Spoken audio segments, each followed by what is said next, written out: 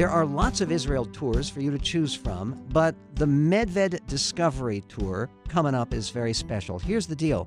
There are a lot of tours that take you to the Holy Land, but they don't show you the modern state of Israel, and others that show you the modern state of Israel, but don't really show you the Holy Land. This is a tour in the Discovery Institute tradition that I will lead personally. I'm Michael Medved, that will emphasize science, cutting-edge technology, and traditional faith. And join us in September of 2019. Go to discovery.org/Israel 2019. Welcome to Great Minds with Michael Medved, a production of the Discovery Institute. On this episode, this is argued today, but the computer cannot, for example, be creative. You can't get something out of it which the programmer did not put into it. What about those stories that we've seen about computers composing music or writing plays? I remember when I was a kid, they used to talk about how many monkeys working on how many different typewriters at random would it take to compose Shakespeare's plays. And the idea is they figured out monkeys simply couldn't do it, no matter how many you had. I've also heard that that's been proved today by the internet. That and more on this episode of Great Minds with Michael Medved. Here's Michael.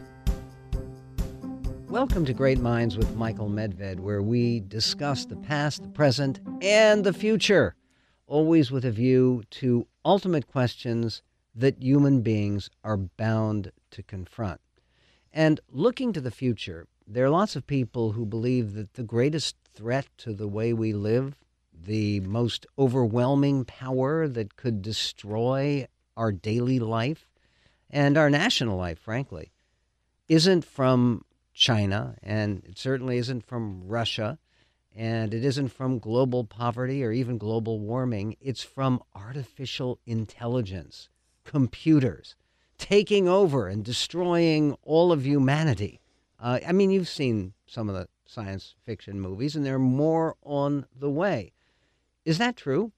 Is there reason that human beings can feel that our ultimate competitors are going to be not extraterrestrial creatures, but creatures that we have created in the form of robots and computers? Now, Robert J. Marks, who is a distinguished professor of electrical engineering and computer engineering at Baylor University, is here with us. And Dr. Marks has just launched a terrific new program at Discovery Institute. It's the Walter Bradley Center for Natural and Artificial Intelligence. And I wanted to talk to him because I was there at the kickoff for the Walter Bradley Center, and it was one of the most stimulating, provocative, and ultimately satisfying evenings of intellectual interchange that I had ever experienced. And Dr. Marks is an unbelievably prolific public intellectual who was taught for many years at the University of Washington before his position at Baylor, and now his position with the Bradley Center.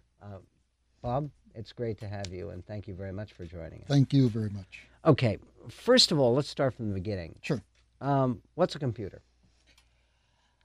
Well, if you went back into the 1930s and 1940s, computers were actually human beings. There was a movie which you're probably familiar with called Hidden Figures, right. Exactly, where the women used to be called computers. And what they would do is they would follow algorithms, and they would work them out on pens with pencil and paper and actually generate algorithms from a human perspective. Then along came... Okay, wait, let's back up for a moment. Algorithms is another one of those words. It is, yes. People talk about it all the time. What's the best way to define an algorithm? I think the best analogy to an algorithm is a recipe. It's actually a step-by-step procedure to do something, or a step-by-step procedure to accomplish some goal. If I give you directions to my house, I'm giving you an algorithm. All right. So if you have a recipe for chocolate chip cookies, that's not the recipe hasn't created the chocolate chip cookies. No. It tells you how to create the chocolate chip cookies. Is that the well? point? That's true for the recipe, but I think for if we talk about algorithms on a computer, actually the end product is not chocolate chip cookies, but maybe the display on your screen or the control of some item or some such thing. Okay, so the computers, the relationship between a computer, which, as you say, used to be defined as a person, yes, and an algorithm is what? Well, actually, they're used synonymously. All computer If something is computational, then it's algorithmic. Mm-hmm. People write code, and that code actually goes through different steps in actually accomplishing the end desire of the programmer. Okay. And so everything that you saw in a computer has code associated with it, and indeed is algorithmic. In fact, sometimes they're used synonymously. Okay, so we've gotten to the point where at one point human beings were referred to as computers. Right. They would compute things. So how did computers as we understand them begin? Well, it actually started with the work of probably Alan Turing. Now, before that, there were mechanical calculators that people generated, but Turing was actually able to capture the idea of something called a general Turing machine, which was a machine that you could actually program. He did this in the 1930s with pencil and paper, and it wasn't until years later that we were actually able to implement them. And when you talk about a general Turing machine, what was breakthrough about that? It was, again, the big breakthrough was that you could actually program it. The interesting thing, even today, the computers that we have are really powerful, they're really fast, but they can only do algorithms that could also be done by the Turing machine. Now, they can do them a million or a billion times as faster, but they're still constrained to algorithmic sort of steps. And so we have a lot of things which are bigger and faster. However, if you go back to the original Turing machine and look at the limitations of the Turing machine, that's also applicable today. Computer science has a name for it. It's called the Church-Turing thesis, which is the idea that computers today are really no better than the Turing machine of the past. So why can they do so much more? You can do it a lot quicker. Mm-hmm. That's the basic idea. And of course, that's advantageous when you want to do things in real time or you want to get results much, much quicker. Okay, I think what I'm getting here, and I got this the other night too at the outstanding presentation at the beginning of the Bradley Center, the launch of the Bradley Center, is the point being that what computers can do is to have a different way of putting together what you put into them. But it's not as if the computer can create something ex nihilo, out of nothing. Exactly. There's the old phrase, garbage in, garbage out, of course, but the computer, and this is argued today, but the computer cannot, for example, be creative. Mm-hmm. You can't get something out of it which the programmer did not put into it. What about those stories that we've seen about computers composing music or writing plays? I remember when I was a kid, they used to talk about how many monkeys working on how many different typewriters at random would it take to compose Shakespeare's plays. And the idea is they figured out monkeys simply couldn't do it, and no matter how many you had. I've also heard that that's been proved today by the internet. So a lot of monkeys. By the way, are we allowed to say monkeys? I don't know. I don't know. I don't know. Okay, so back to this idea: can computers be creative? What about computers writing poetry, writing music, writing plays? I'll give you an example of artificial intelligence composing music. The typical procedure is to give the artificial intelligence a number of compositions by somebody, say, for example, Bach. Mm-hmm. And then it will learn the patterns and the rhythms and the harmonies of Bach. And then guess what it generates? It generates something that sounds like Bach. Mm-hmm. But no place will it generate anything like the music of a Richard Wagner. Mm-hmm. So it doesn't have that creative sort of aspect. What's the distinction? Why Bach and not Wagner? Is it because Bach is following more predictable rules? No, I think you could actually go, and if you spent time training a computer on Wagner, it would spit out stuff that sounds like Wagner. The mm-hmm. point is that it doesn't have the ability to be creative above and beyond what it's programmed to do. Okay, which is a very, very fundamental course. Why is that important on this question about the forthcoming battle that people are expecting between humans and machines? Well, one of the things that it kind of introduces the inability, for example, for us to download ourselves digitally. And indeed, if we can do non-algorithmic things, we talked about algorithms.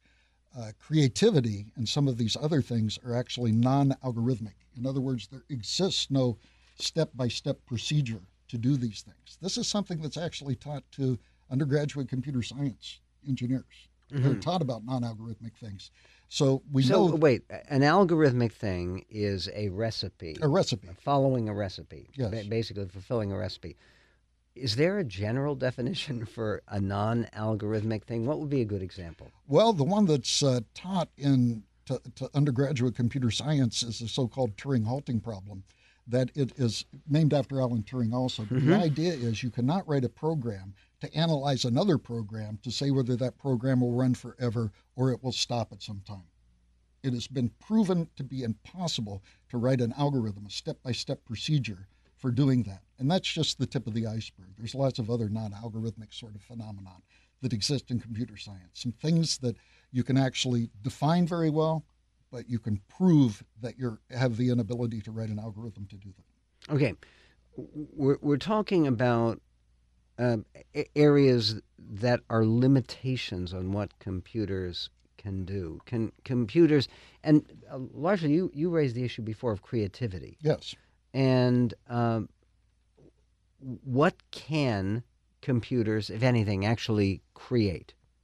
I don't believe that they have the ability. You first of all have to define creativity. Can they can synthesize? They can synthesize. Yes, exactly.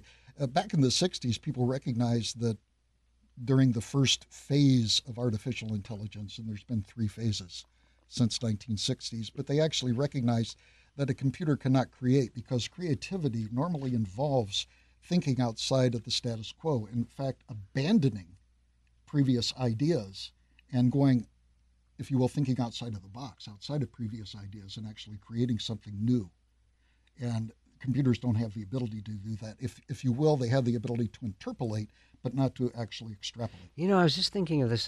You mentioned it. You said thinking outside of the box. Do you know what the derivation of that terminology is? Because computers are boxes, right? Well, no. What it is actually, I do know the origin of that. There's 9 points that you draw, and I think the question is to draw 3 lines that go through all 9 points. Mm-hmm. And you can sit there and try it a bunch of ways. And the only way that you can actually do it is actually extend the line outside of the box to get the solution. So I think that's the origin of the phrase. Okay, this is if you're connecting with a box with in 3 dimensions. Well, no, it's just 9 points. Right. If I remember correctly, it's 9 points, and then the question is, can you connect all of those 9 points with 3 line segments? Uh-huh. And in order to connect all of those 9 points with 3 line segments, what you have to do is actually go outside of the box and then come back in with another line segment. Okay, what about, there have been so many well-publicized things about Watson playing chess. I remember that. And Watson, Bobby Fischer is no longer with us, so it's no big deal beating him. But Watson can beat anyone playing chess, right? Sure. Go ahead. No. And how is that? Does that not involve creative, or is that problem solving? Problem solving computers are good at. Well, first of all, it's a very narrow focus of AI. Uh-huh. Number 2, computers are very good at solving board games. Mm-hmm. Okay, and that's what it is. Both with, I think the big 3 is winning at Jeopardy, which is Watson, and then Kasparov with chess, yeah, and then AlphaGo most recently with the most difficult of board games, which is Go, which it did beat the world championship. Yeah, but Jeopardy seems like, well, duh. I mean, obviously computers, you can program them this whole huge font of information. Exactly. Why is it surprising that they would win at Jeopardy? I don't think it is. There's this philosopher named John Searle who came out with an explanation of why computers don't understand. He said that if I'm in a room and I have a little Chinese something slipped into the door, and I can't read Chinese, if I have a file cabinet, I can go over and I can look in that file cabinet and actually find the translation, copy the translation down, and slip it outside the door. Now, the idea is that it looks like from the outside that computer understands Chinese. No, it doesn't. The guy that actually did the translation did not have any understanding of Chinese. And it's the same thing with Watson winning at Jeopardy. He didn't have Chinese to English, but he had like all of Wikipedia available to him. So he had a very big John Searle Chinese room in order to accomplish what he did. So you're exactly right. Okay. It sounds like Bob Marks, that you're not tremendously worried about a artificial intelligence robotic takeover of human life or civilization? I think that we indeed need to be careful. I think that we can have misprograms. I recently wrote a little blog about 2001, A Space Odyssey, and asking whether HAL 9000 could actually be programmed, or was that something above and beyond the ability of a program?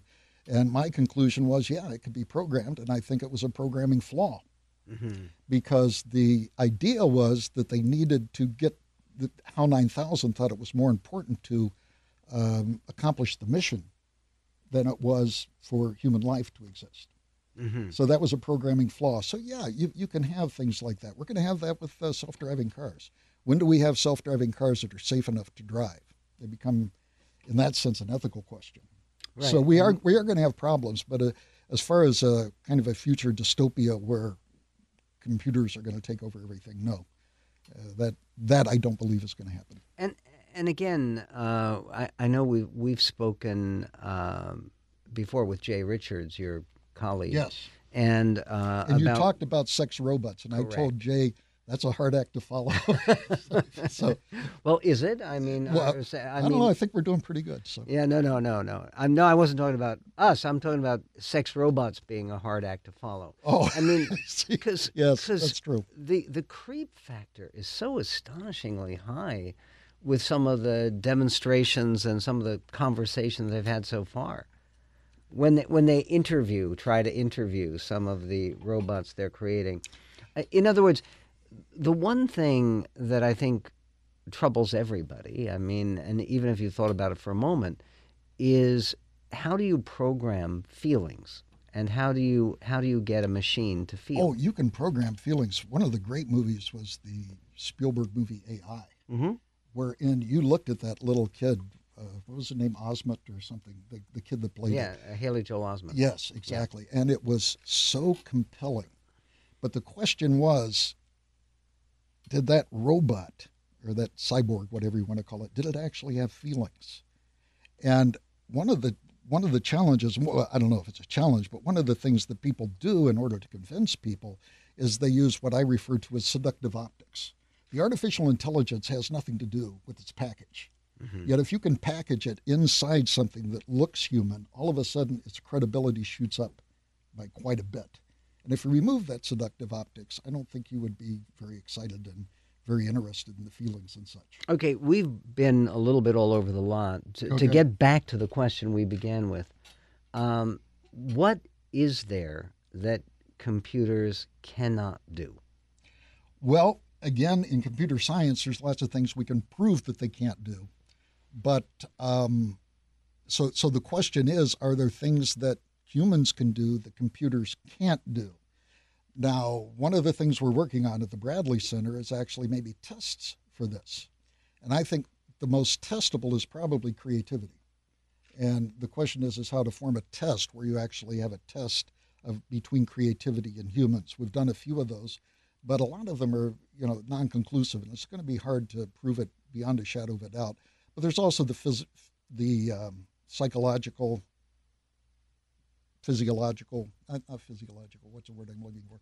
There's the psychological sort of theological arguments about it also. But we're looking at specifically trying to come up with a definitive test to do that and to illustrate it. And it's like Stephen Hawking said, you never prove anything in science, you accumulate evidence. And so, therefore, we're attempting to accumulate evidence in order to show that's the case. We're going to talk a little bit about some more of these issues and the challenge, for instance, from materialism to computers and the whole idea of artificial intelligence. Dr. Marks, thank you for the segue for our future podcast, which is actually going to be about artificial intelligence and human intelligence. And thank you for sharing your expertise and your wisdom. Now, people can learn a lot more about the Bradley Center and about Professor Dr. Robert Marks by visiting us at mindswithmedved.com, where I suggest you take a moment to subscribe to this podcast. It's free. But programming like this is not entirely free. There are expenses involved, and that's why I also strongly encourage you, while you're at the website, to consider donating. It's easy. You'll feel great. You'll have that sense of satisfaction that no computer answering this particular solicitation can have. Go to mindswithmedved.com. That's mindswithmedved.com. And join us next time for continued conversation with Dr. Robert Marks. Thanks for listening to Great Minds with Michael Medved, available at mindswithmedved.com. Great Minds with Michael Medved is produced by Jeremy Steiner and Greg Tomlin and is copyrighted by Discovery Institute 2018. We're leading a tour to Israel in September of 2019, and we want you to come along. It's under the auspices of Discovery Institute. It will cover both the Holy Land and the modern state, everything from high-tech to ancient archaeology, and also with a real focus on the spiritual meaning and significance of what the state of Israel means. Come join us and find out all about it by going to discovery.org Israel 2019. I'm going to be going together with George Gilder on technology, Steve Meyer on science, and me, Michael Medved, talking about country and culture. Go to discovery.org Israel 2019.